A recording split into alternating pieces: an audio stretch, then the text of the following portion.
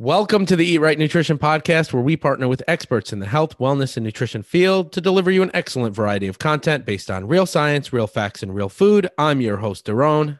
And I'm Nicole. And today we're talking about contest prep, should you compete, and what to expect.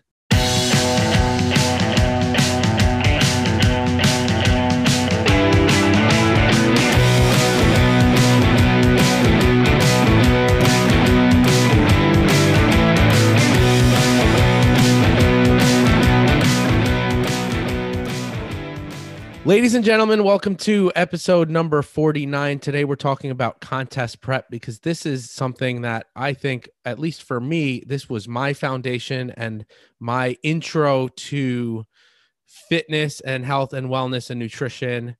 And for Nicole, I think for you, it was a little bit more of the dance was your intro, and then you got into lifting, and then you got into competition. But it is something that we have both learned a lot from, and it is something that many people are getting into more so than when I was doing it. I can say that at the very least, because when I was doing it, it wasn't cool. Today, everybody's a competitor. So let's dive right in and talk about what it takes to compete, what you should expect, should you compete, and how to figure all that out. Nicole, where do we want to start on this one? Well, I think the first question is what basically is competition and what are some of the things that you should do in terms of your research of how to get started, really? Well, I guess we'll call it bodybuilding competition because essentially that's what it is, right? I think that's still like the big moneymaker of the sport. And I think that's like the anchor of the sport, but it has gone in different directions. So let's talk a little bit about where I kind of want to dive into actually. Let's talk about the pre-competition. Well, I want to talk about this. I want to talk about where the sport was and where the sport is right now. So okay. I want to dive into, and I'm throwing you a little curveball here. That's fine. So when I was competing, it was a few different divisions. It started and then the last competition I did was, there were other divisions, but it started as, for men, it was bodybuilding. Was there anything else? Not that I'm aware of. No, it was literally in your early days. It was literally just bodybuilding, and you'll kind of get the tone of my thoughts on the sport and my thoughts of should you compete and are you ready to compete? I think because of my experience with it just being bodybuilding, because when I was coming up in the sport, it was, well, if you want to compete, you have to get big enough to be a bodybuilder. Right. To even enter in. There weren't any smaller guys. It was literally just, you have to grow. Otherwise, you're not going to look like you fit up there. Right. But as the sport has developed and grown from a money standpoint, let's be honest, this is right. So growth. They've created more divisions. So initially, let me backtrack. So they started with men's bodybuilding, and then for women, there were 3 different divisions.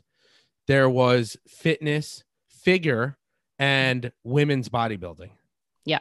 Now you fast forward today, and for men, there is physique, which are the smallest guys, which I think they started very small. And there was an easier entry into it. And then they started getting bigger and bigger over time, but not to the point where they were bodybuilders. Right. And they also started getting leaner and leaner over time. Like they were softer when they started, and then they got leaner. Yeah, it was more of like a model physique. And now it's kind of developed into a little bit leaner. But it was like beach body. Yeah. That's what I was And you're wearing the board shorts, and some of the guys didn't train legs, and some of the guys did. Now it's like, well, all the guys kind of train legs, I think, especially the top guys. Yeah. And they're, a little bit more well-rounded physiques. And then you've got classic physique, which came later on. I feel like what they did from a sports standpoint, just to interrupt you, and this is why, for me, I understand this more. In the dance world, there's what we call feeder programs that feed you into becoming a professional. And so I feel like a lot of these types of categories, while giving people the opportunity to compete in maybe a less aggressive bodybuilding physique, there also have become like feeder programs. Like bikini girls start out in the bikini. Then they can enter into fit body. Then they can go into physique. Then they can get eventually into bodybuilding if that's something they want to progress through. Or some people just don't want to get that big to be a bodybuilder. Right. And they enter in and compete and in another realm. There's a lower, I guess what you're saying is there's a lower barrier to entry. Yeah, exactly. Right. Now they have what's called a wellness category, which is. Well, so let's get into the women. So essentially it used to just be bodybuilding when I started in the sport for my first 2 competitions, and then it changed. And it was, so it's now physique, classic physique, which is a little bit bigger. They wear smaller trunks. They have to develop their legs. And then we've got bodybuilding, men's bodybuilding.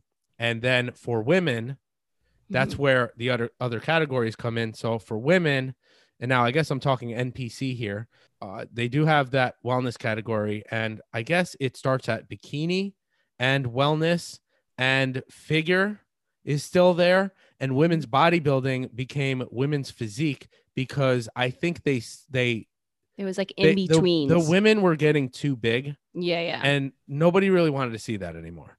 So they switched it and they made them a little bit smaller, but still super muscular. And they created women's physique. Yeah. Well, it also depends on the federation. So you're talking NPC, that has different categories than some of the other federations that I've competed in where, like, I mean, you can do WBFF, which is more like beauty pageant, where there's a gown section and a bikini, which is the bikini girls. There's a fit body, which is kind of like, sporty outfits with like headdresses and feathers, is like all kinds of crazy stuff. And then they do kind of like a more hardcore body. That's why they call it fit body.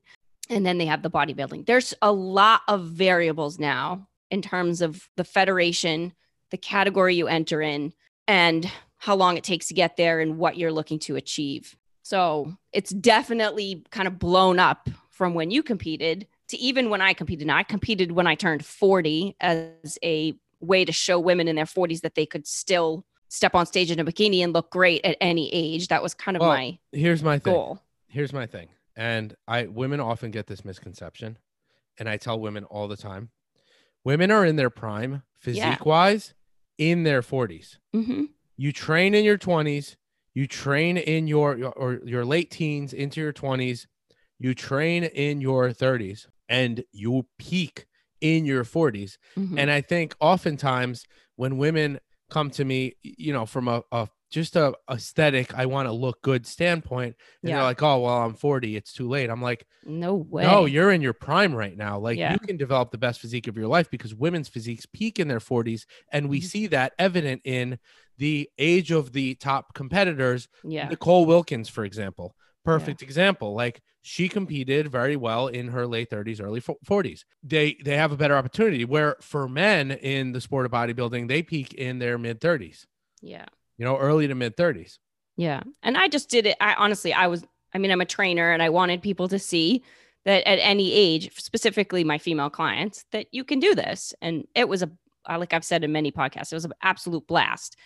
So it depends on what you're looking, like the level of entry, I guess, and then what you're looking to achieve. A lot of women that I see doing it are looking for a greater commitment, and they need an end point, like something to show that they did all this hard work. So to step on stage and compete, it's a higher level of determination, commitment, all that type of stuff that, you step on stage and actually have something to show for all your hard work.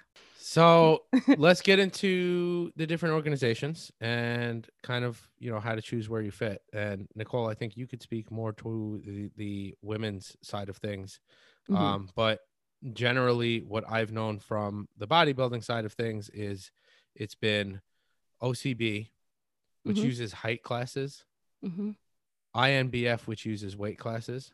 And those are the natural, drug tested, drug free organizations. And then you have the NPC, which then feeds into the IFBB, which is like hardcore competitive bodybuilder. I mean, these guys are as big as they come. And so remember, they go amateur. Each of those federations has an amateur event that you compete in, that you have to win your class. You have to win overall in order to get a pro card to then compete in some of the more in compete in the actual pro categories to get to the next level of competition. Like again, well, so it's, feeder. so like NPC would be national qualifier. So you would do a national qualifier, Yeah. then you go off to compete in nationals. And then if you win at nationals, you go off to be a professional bodybuilder. And then you'd Right. work your way up the ranks in the IFBB. Right.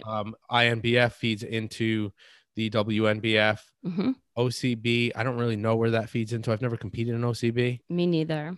And then, Nicole, what else is there? The WBFF is its own program in itself. All right. So I want to next get into how do you know if you're ready to compete? And I mean, listen, honestly, Nicole, I know you have a difference of opinion here, but if you don't have 5 years of training under your belt, I'm like, you're not like muscular developed enough. Like you haven't matured enough in the sport in your training to really be able to dive in there. You're still learning about your body. Well, I wouldn't say we have different 1 year, opinion. 2 years. You say 5 years. I say 3. So, I mean, and this is where I say I have this bias because I had to train for 5 years before I could step on stage. Yeah. Because you had to earn the right to compete because all there was bodybuilding. And then I kind of get a little butthurt when somebody works out for 6 months. Yeah, somebody works out for 6 months, not even a pro card, but they just think that like they can just step on stage. And I'm like, who the fuck are you to think that you can jump on stage after 6 months of working out? You're still skinny fat. Like, well, you don't know, everybody's physiques are different. And here's my thing. My entry into how do you know when you're ready to compete, on top of your training age, which is basically what you're talking about. How long have you been lifting? How long have you dieted down before? Do you squat? Do you squat to depth? Do you go all the way down on your bench press? Like you've got guys here that don't even know how to work out yet. And then they want to compete. Well, okay. So these are all the questions that we ask people, or I ask clients to come to me and say, I'm interested in competing. And we lay it all out for them. Like, these are the things that you have to kind of get under your belt. It's like, again, if you're entering in as a freshman and you want to graduate, you can't just speed through that quickly. You're talking, so you have to have those years under your belt. With your analogy, if you're entering in as a freshman and you're in high school and there's 4 years of high school, then you should be training for more than 3 years. Okay, well, fair. So 3, 4, 5 years, like somewhere in that vicinity. But some people may enter, like I've had people come to me that have really great natural physiques. They've only been training a couple years. And part of the reason why they want to compete is because they have this natural physique and they think, well, I may have a chance. What can I do? I feel like I'm just a little bit more open. All right. So to the conversation. All right. So regardless of time, now, how do you determine, Nicole, how would you determine if somebody's ready? Let's say somebody came to you and they said, hey, Nicole, I want to compete. Regardless of time, you look at this person or you have a conversation with this person. What are you going to tell that individual? It's a lot of questions. The first question is, are you tracking your food? Do you understand macronutrients? Have you ever cut calories? Have you ever, where are you eating right now? I have so many questions. And I go through all of those questions and ask them not only where they are from a nutrition standpoint and a training standpoint, then I ask them, why do they want to compete? What is their why? What is the goal? Have they done any research, education behind what competition or what show or what federation? Do they know anybody that's done it before? Do they have support at home? Because this is pretty intense stuff. Do they understand the level of commitment? And then, if we hammer out all those details and they're still sitting in the office with me, then I say, okay, this is what it's going to take for you to get started. One, it's like any other nutrition conversation.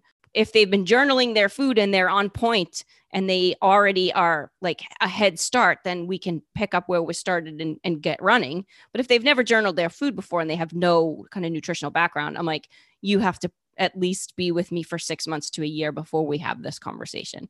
It may go fast if they're adhere to everything really well. It's like any other nutrition client with any other goal. I just kind of lay everything out. I'm very honest with them about that. Everybody has a different entry point. So it really depends on where they're starting. Well, yeah. So it is kind of like any other, like, listen, you're coaching them, week to week, you're doing check-ins, weigh-ins, things like that. So it's kind of like every other client, but the difference is it's not a sustainable goal. No. And the measures that you have to take to get there are going to be very radical, which is why it's not sustainable. Right. Also, you can't sustain that low level of body fat. Right. And that's think, what we talk about. And I think there's a piece here that, Nicole, I think we should jump in and talk about the women competing and their low level of body fat, just like not just in bodybuilding competition, but also in other sports where you tend to be on the leaner side. And I think you have to understand some of the risks associated with that. Absolutely. So we're talking about loss of menstrual cycle when you are that lean, and that affects your estrogen, your bone density, the female athlete triad, right? Amenorrhea. Yeah. So it's definitely something like that's not sustainable. And I will say that this is also something that we see in women that in general restrict their calories for a long period of time and they get too lean and they are basically starving themselves, is that they lose their menstrual cycle. So it is something that, you know, it is a possibility. It's very likely that you're going to lose that menstrual cycle, and it's not somewhere that you can stay. But yeah, I just wanted to dive into that a little bit so that you know, especially for women, you know what you're getting yourself into when you're doing it. Which is why we pre-screen, I guess is the word. If I've had females come to me already in that situation and then they're like, I want to compete. Well, no. We have to get your body back up to normal function, and then we can revisit that conversation. And then this gets into, you know, the moment that you're ready to compete, and like, where are you in your phase of eating and dieting, right? Have you done a bulking phase? Have you built lean muscle mass? Have you been focused on that? Or have you just been in a deficit for a long period of time? Because I think if somebody comes to me and they say, I've been in a deficit for 3, 4, 5, 6 months, however long it is, and I've turned people down for competition. Yeah. I've turned down people for various reasons. And one of the reasons is you're already in a diet, so I have nowhere to go with you. So you need to build back up and we need to create a surplus. Maybe you should do a solid off season and then grow. We'll revisit that conversation in 6 months. And then, okay, like we're ready to rock.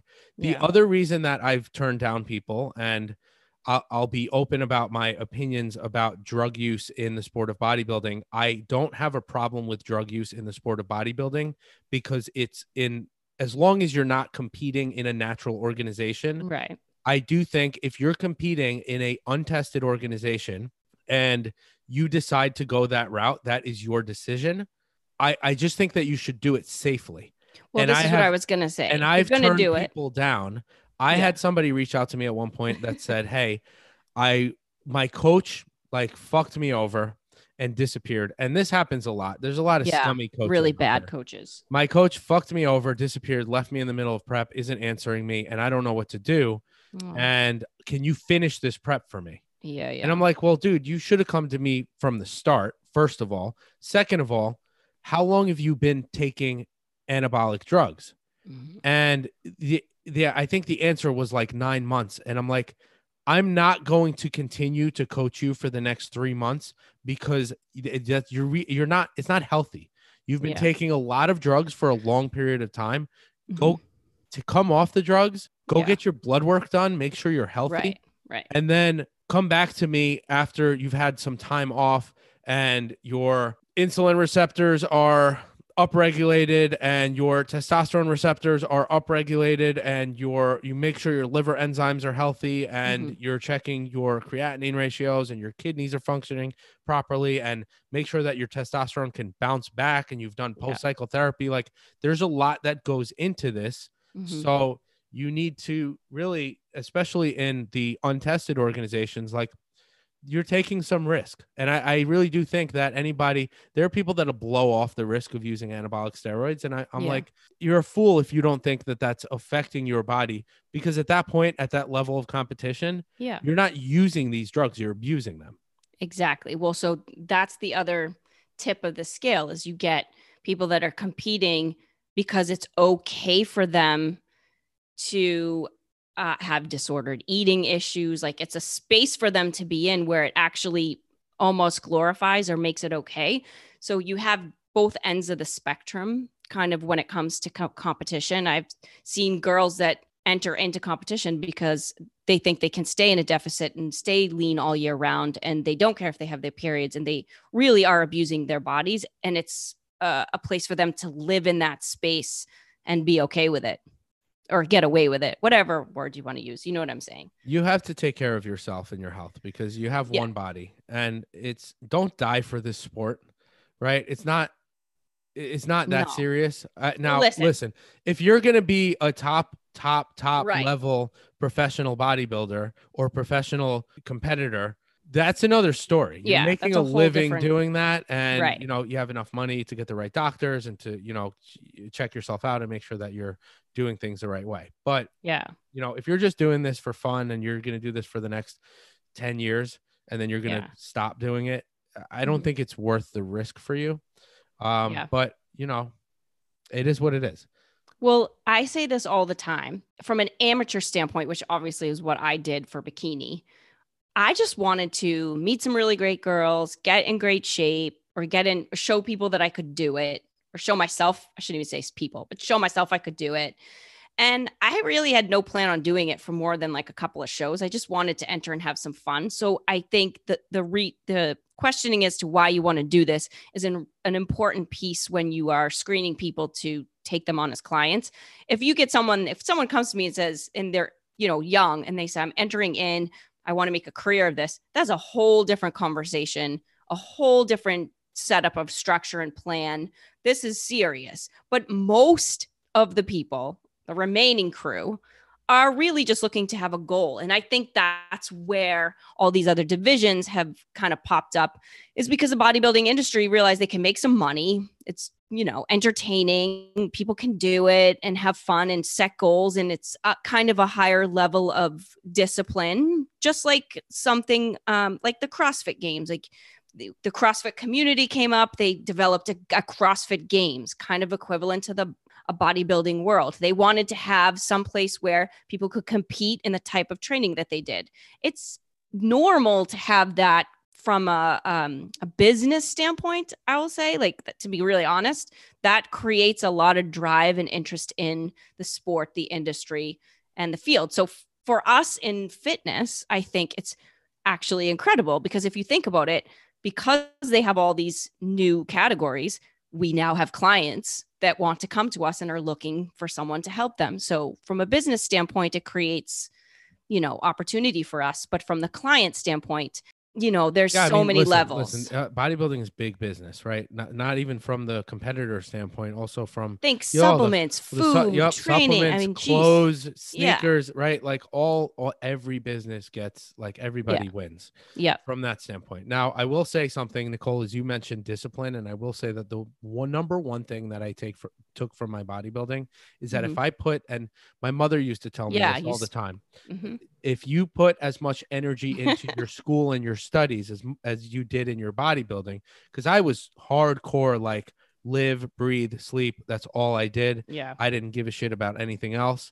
And I just wanted to be a bodybuilder until I hit a crossroad where I was like, all right, dude, like, this isn't really the healthiest thing for you to do. And then I always battled between, do I want to be smarter or bigger? And, like, every time I focused on one, the other one kind of, like, tipped away a little bit. Yeah. And I didn't really feel like I had balance in my life. And, so now I'm like, cool, I want to look good, feel good, be healthy.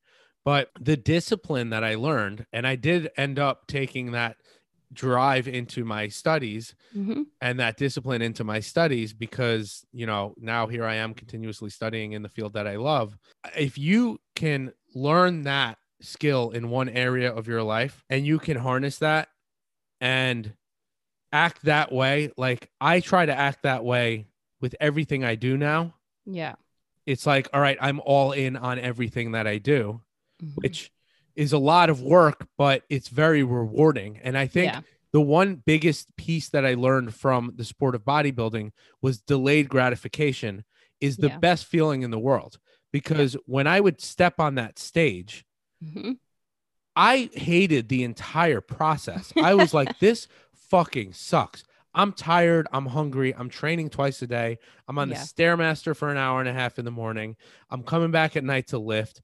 I'm hungry. I'm tired. Like, it's I exhausting. know people don't right? realize that. And Part it of it. sucked the entire time. It even sucked when I was backstage.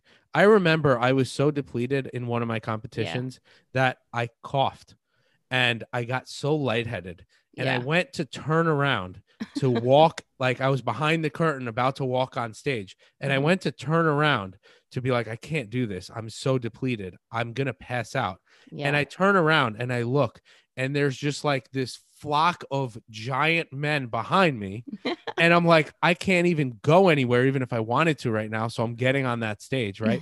It's like you want to quit up until you get to that stage. Like you have to fight every single instinct to quit. Your body, your brain does not want to do that. Your brain is like, what are you doing? Yeah. And you have to fight that until you get on that stage. But once you get on that stage, you're like, man, that all goes away. And you're like, this is what I worked my ass off for. Right. And I'm just going to come here and be like, I mean, I was like a cocky motherfucker on that stage. Like, I was like, I'm going to fucking dominate this shit. Right. Yeah. And that is the best feeling in the world. That delayed gratification, months and months of work for that one moment. Yep. To me is one of the most beautiful things. And the reason why I want to kind of really detail that is because if you do that in any area of your life, and this goes out to our clients listening to this, if you make those sacrifices, and we've talked about this, sacrifice versus suffering and some level of suffering and what you have to sacrifice to hit your goals, you will be so proud of yourself when you actually achieve that. And it's going to be the greatest feeling in the world. Yeah. And you can harness that and put that anywhere in your life. Yeah. Well, I was reading about what's the relay race with the batons when you run. Is it just a relay? Or is it's just called a relay? A relay? Well, I was reading about one of the women, the Olympians. She was talking about her training and she was like, I trained for 2 years to run 9 seconds and hand the baton off to the person in front of me. And I read that line like probably 6 or 7 times, because to think that you're a piece of that team and your job is only to run as fast that 9 seconds all out for it to pass that baton on to someone is pretty incredible. To think that she did all that work for that one moment. And getting on stage, you know, in dance, we have a 2-minute routine. So you train an entire year for a performance that's 2 minutes long. To get on a bodybuilding stage, what do you want? Maybe 6 minutes tops or something, just to go through your posing and move around. And you do all that training to lead up to that one day. All that mental like fatigue that you go through to push through and fight and get on and get it done. It is rewarding when you create that success. So I love that you call it mental fatigue, because like, yeah, physically you're tired, but the harder piece is mentally. Yes. The mental piece is way harder than the physical piece. The physical I can get through. The mental is like, you really got to be tough and you got to dig down deep. Yeah. Now, let's get into that, because let's kind of go into, okay, so you think you're ready to compete. Mm-hmm. You have a number of years of training under your belt. You've developed a pretty good foundation. You've been in a surplus. You've been building lean mass, right? Whatever organization you're in, you still have to build, right? Bikini girls as well. They have to build some muscle. They have to have some quote unquote tone. I hate using that word, but I'm going to. It's not tone. You need muscle. Yeah. They have some muscle. Figure. You know, you got to build your booty. Booty, shoulder, abs. Now, programming obviously is going to vary from person to person, division to division, male to female. Like, you're going to train differently, but you're ready to compete. And let's get into what you're going to go through in the process of competing. So just like any other diet strategy, you need to establish what your baseline macros are now. And then you need to figure out, okay, how am I going to create a deficit from here? Because that's what you're going to do. You're going to create a calorie deficit to lose body fat. The important thing to note is that the best preps are the ones where you keep the most muscle mass. Right. And I've done it where I've kept more muscle mass and I've kept less, and I've been behind schedule and I've been ahead of schedule, right? And there's been all these different variations of preps, and no one prep is ever the same as another. Yeah. And you learn from each prep what works and what doesn't. You're going to create a calorie deficit. My typical starting point is just like with any other client. Yeah. 40% carbs, 30% protein, 30% fat. And let's say I'm starting a male out, muscular male out at like 3,000 calories in their prep or 3,500 calories in their bodybuilding prep, which isn't like out of the reach or out of the realm of what I would recommend for, a Mm-hmm. bigger person that's more muscular. And then I would start to cut them down. And what I would do is I would Mm-hmm. play with their carbs and play with their fat and Yep. figure out like where they're responding best. Which one do I want to taper down? You do want some carbohydrates because you do want to keep some muscle and you do want to keep some strength. And Mm-hmm. we do know that carbohydrates, especially post workout, we know that they have an anti-catabolic effect, right? So Mm-hmm. you definitely want to get that in. You definitely want to get in adequate protein because protein is going to be muscle sparing. Yeah. And this is the instance where I typically would recommend branched chain amino acids, which I'm not huge on for your average dieter or your average individual. Mm-hmm. But when you're talking about, especially leading closer to the show, severe or more severe calorie Deficit. restriction, Mm-hmm. you want to maintain muscle protein synthesis even during your training. So what I would do is I'd say, hey, branched chain amino acids in your water jug or in your water bottle or whatever you're drinking out of, Mm-hmm. carry that around and just drink that all day. And Yeah. even through your workout, or especially through your workout, you Mm-hmm. want to just basically be like feeding yourself amino acids or protein all day. I mean, that's pretty much the gist of it. Now, you'll be cutting your calories down, cutting your calories down. Now, when I was competing, this was before I knew anything about calorie cycling, carb Mm-hmm. cycling, right? All of those different strategies that you can use. And I think by Mm-hmm. default, we would do a calorie cycle or we would do diet breaks, I think you did, but you just but weren't we named just did that. cheat days. Yeah. We Yeah. did, and I think that's where the word, the terminology cheat day kind of Yeah. stems Came. from now. Yeah. And people are like, that word kind of it has a bad Well, stigma because to it when you because talk about the mindset and the mental capacity of food relationships, listen, nobody talked about that when you competed. And even when I dated guys when I was in my 20s that were bodybuilders, nobody talked about that stuff. It was just, this is what you had to do to compete. So yeah, we have evolved from a food psychology, food relationship. All of this has now become something in the industry in itself. And so because a lot of competitors can tip into poor relationships with food because of shitty coaches and maybe not prepping long enough and not doing the pre-work, I entered into it in a very different place than you started. When I entered in, I had to train and meet with my coach for like 4 or 5 months before I was able to then meet with him for a true prep. So it's very different. And even now, 7 years later from when I competed, I am prepping guys now for competition and females for both bikini and figure.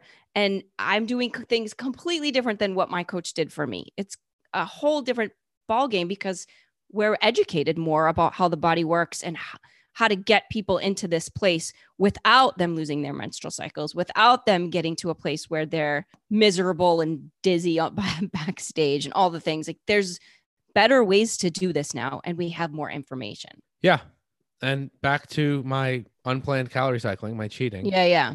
I would lose a pretty rapid amount of weight Mm-hmm. in that week after I would do a cheat day. Yeah. And it was always just like, okay, once a week I'm going to do a cheat day, and then pounds would just drop off. And Yeah. I know now from the science of it, Exactly. the physique science, is that when you increase, even for a day, there is an effect on your metabolic rate, and you're constantly calorie deficit, and you're decreasing your resting metabolic rate or your basal metabolic rate, and you have to boost that up. So we were doing that by default, not even knowing that we were doing it. We were just like, Mm-hmm. I'm going to lose my mind if I don't eat some pizza Well, and see, ice cream so and whatever. this is the part that we now have the research behind. Not only from a physiological standpoint, does it take the stress load off of your body so your metabolism, quote unquote, gets a break and you can get back to dieting. From a food relationship and a mindset perspective, it gives you a break. Like you actually get to have taste, flavor, texture of foods that you haven't been eating because you've been eating, quote unquote, super clean or within your scope of your deficit, but you allow yourself that break, and it physiologically and mentally gives you a break so that when you go back into dieting, you feel refreshed and refed. That's where the word refeed And it comes gives you from. something to look forward to, which Exactly. I think is part of the reason why planned diet breaks work This more is the way to do effectively it. than unplanned, because it's Mm-hmm. like, all right, cool. Like I can stay on track for this week and I have Mm-hmm. something to look forward to on the day or the few days where I calorie cycle. Yeah. And you can do that for a few days, bring your calories up for a few Mm-hmm. days, bring them down, right? There are multiple different strategies, and you kind of are playing by ear and you're taking it Yeah. week by week, especially as you approach towards the end and the final Yeah. 4 weeks, where it's that's where you're like in your head Yeah. in the final 4 weeks, and you're like, it's the final countdown. Like you're like Yeah. Well, really there's focused and like excitement. laser It's focused at coming that point. So closer.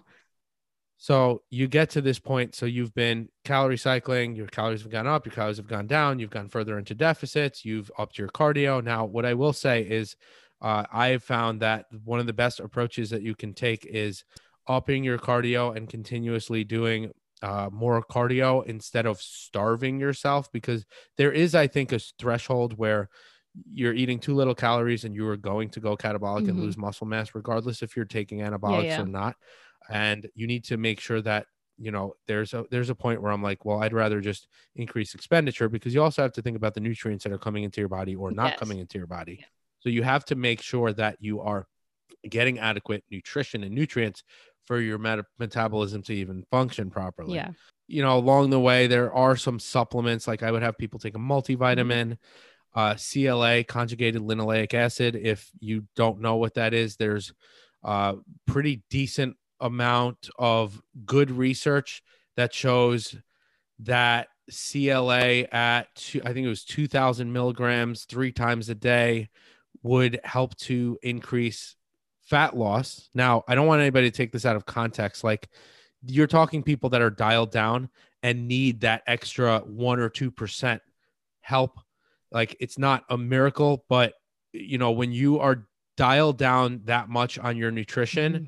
every little bit that you do helps. Your water intake, your supplementation, right? So a multivitamin is in there, a CLA is in there. And interestingly enough, the CLA actually in the research shows that for some reason it only works and aids in fat loss and creates slightly more fat loss in individuals that train and work out. Like, they've repeated these studies with people who don't work out, and it doesn't create more fat loss in those people. Now, CLA is something that you'll find. It's a fatty acid. It's something that you'll find in higher concentrations in beef. Mm-hmm. And it's something that I've often used with competitors. And sometimes I've used it with non-competitor clients that really wanted to dial down and really get it to that low body fat percentage. Mm-hmm. The other supplement that is often recommended by coaches, and I say, if a coach recommends L-carnitine, just fucking run, because, and you know what? The problem is that some of the top bodybuilding coaches in the world Mm-hmm. recommend L-carnitine. And I'm like, well, you guys are fucking idiots, because if you read the research on L-carnitine, because But see, here's the thing. We're talking kind of the pro. I always say this to people that come to me about competition.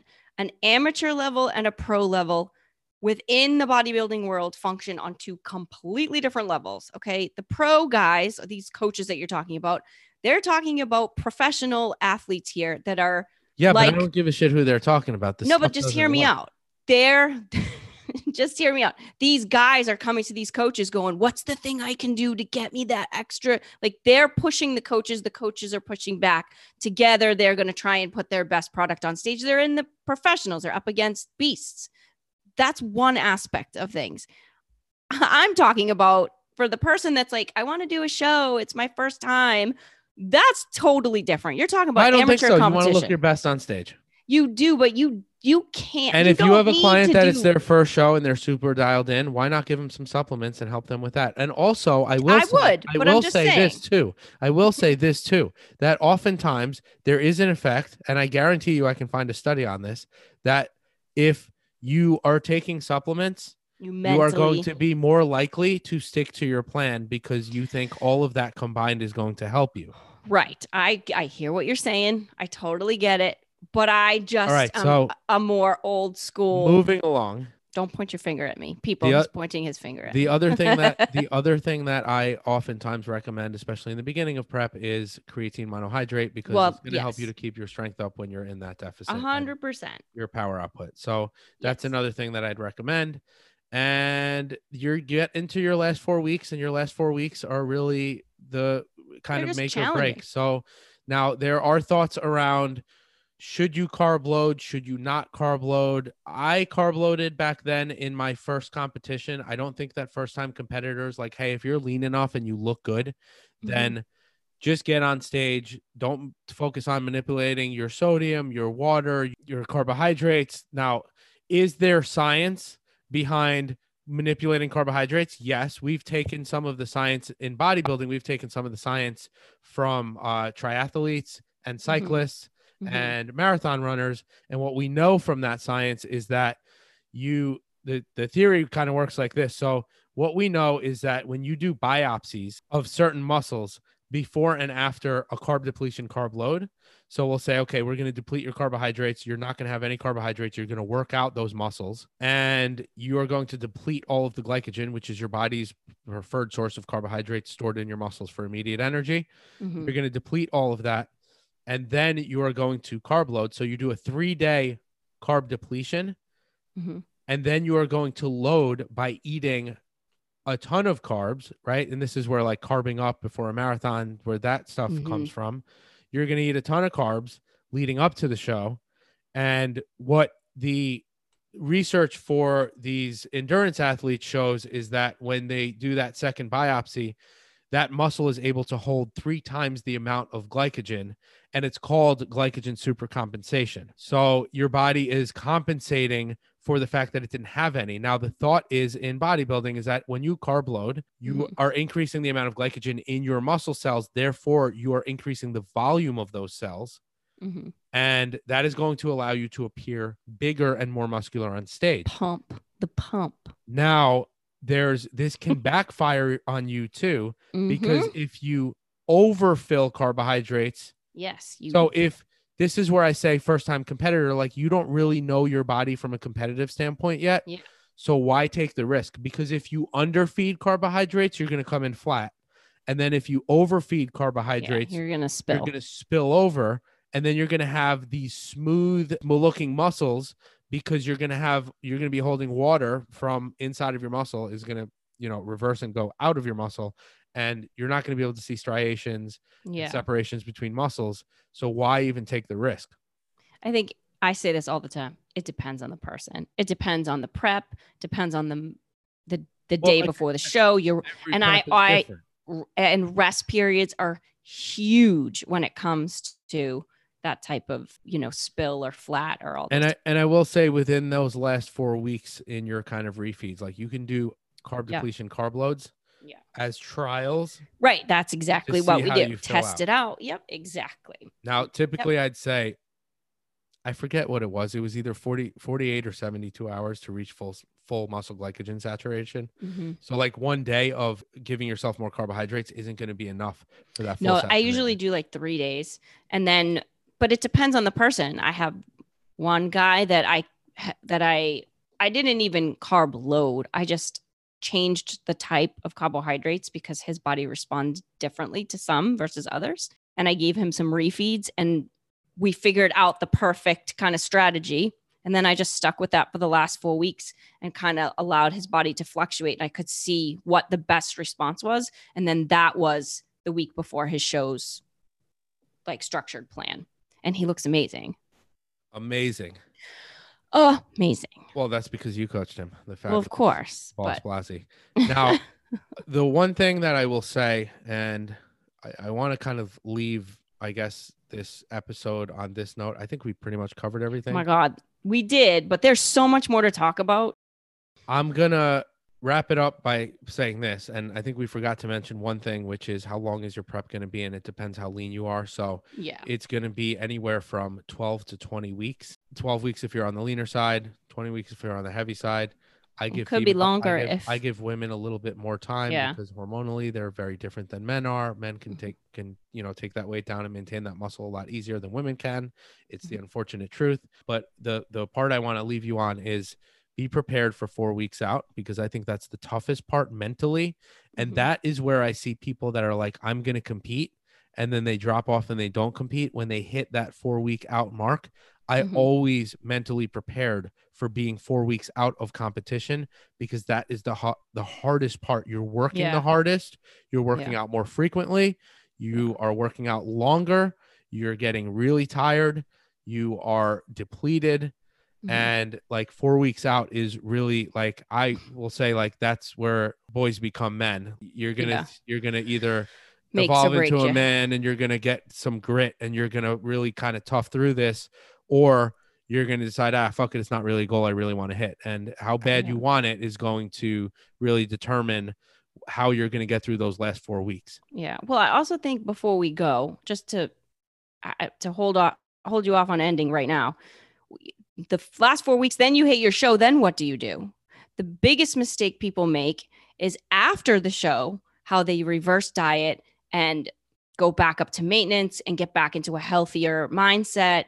That can be really challenging. And a lot of people mess that up. They end up just going back to their old way of eating, stop training, or don't train as hard. And if you're not with a coach after the show, that to me is the most important time to rebalance your body. Well, you have to reverse diet, just like we talk about with other clients. Now, yeah. and that's the problem, is that, these women, especially Mm-hmm. men and women, Men do it too. that come out of this, and it's hard. I understand that it's hard from a discipline standpoint. Like, Yeah. you've just spent anywhere between 12 and 20 weeks dieting your face off for this event, and now the event's over, and now you're expected to still eat clean, stay on track. The best competitors do that, though.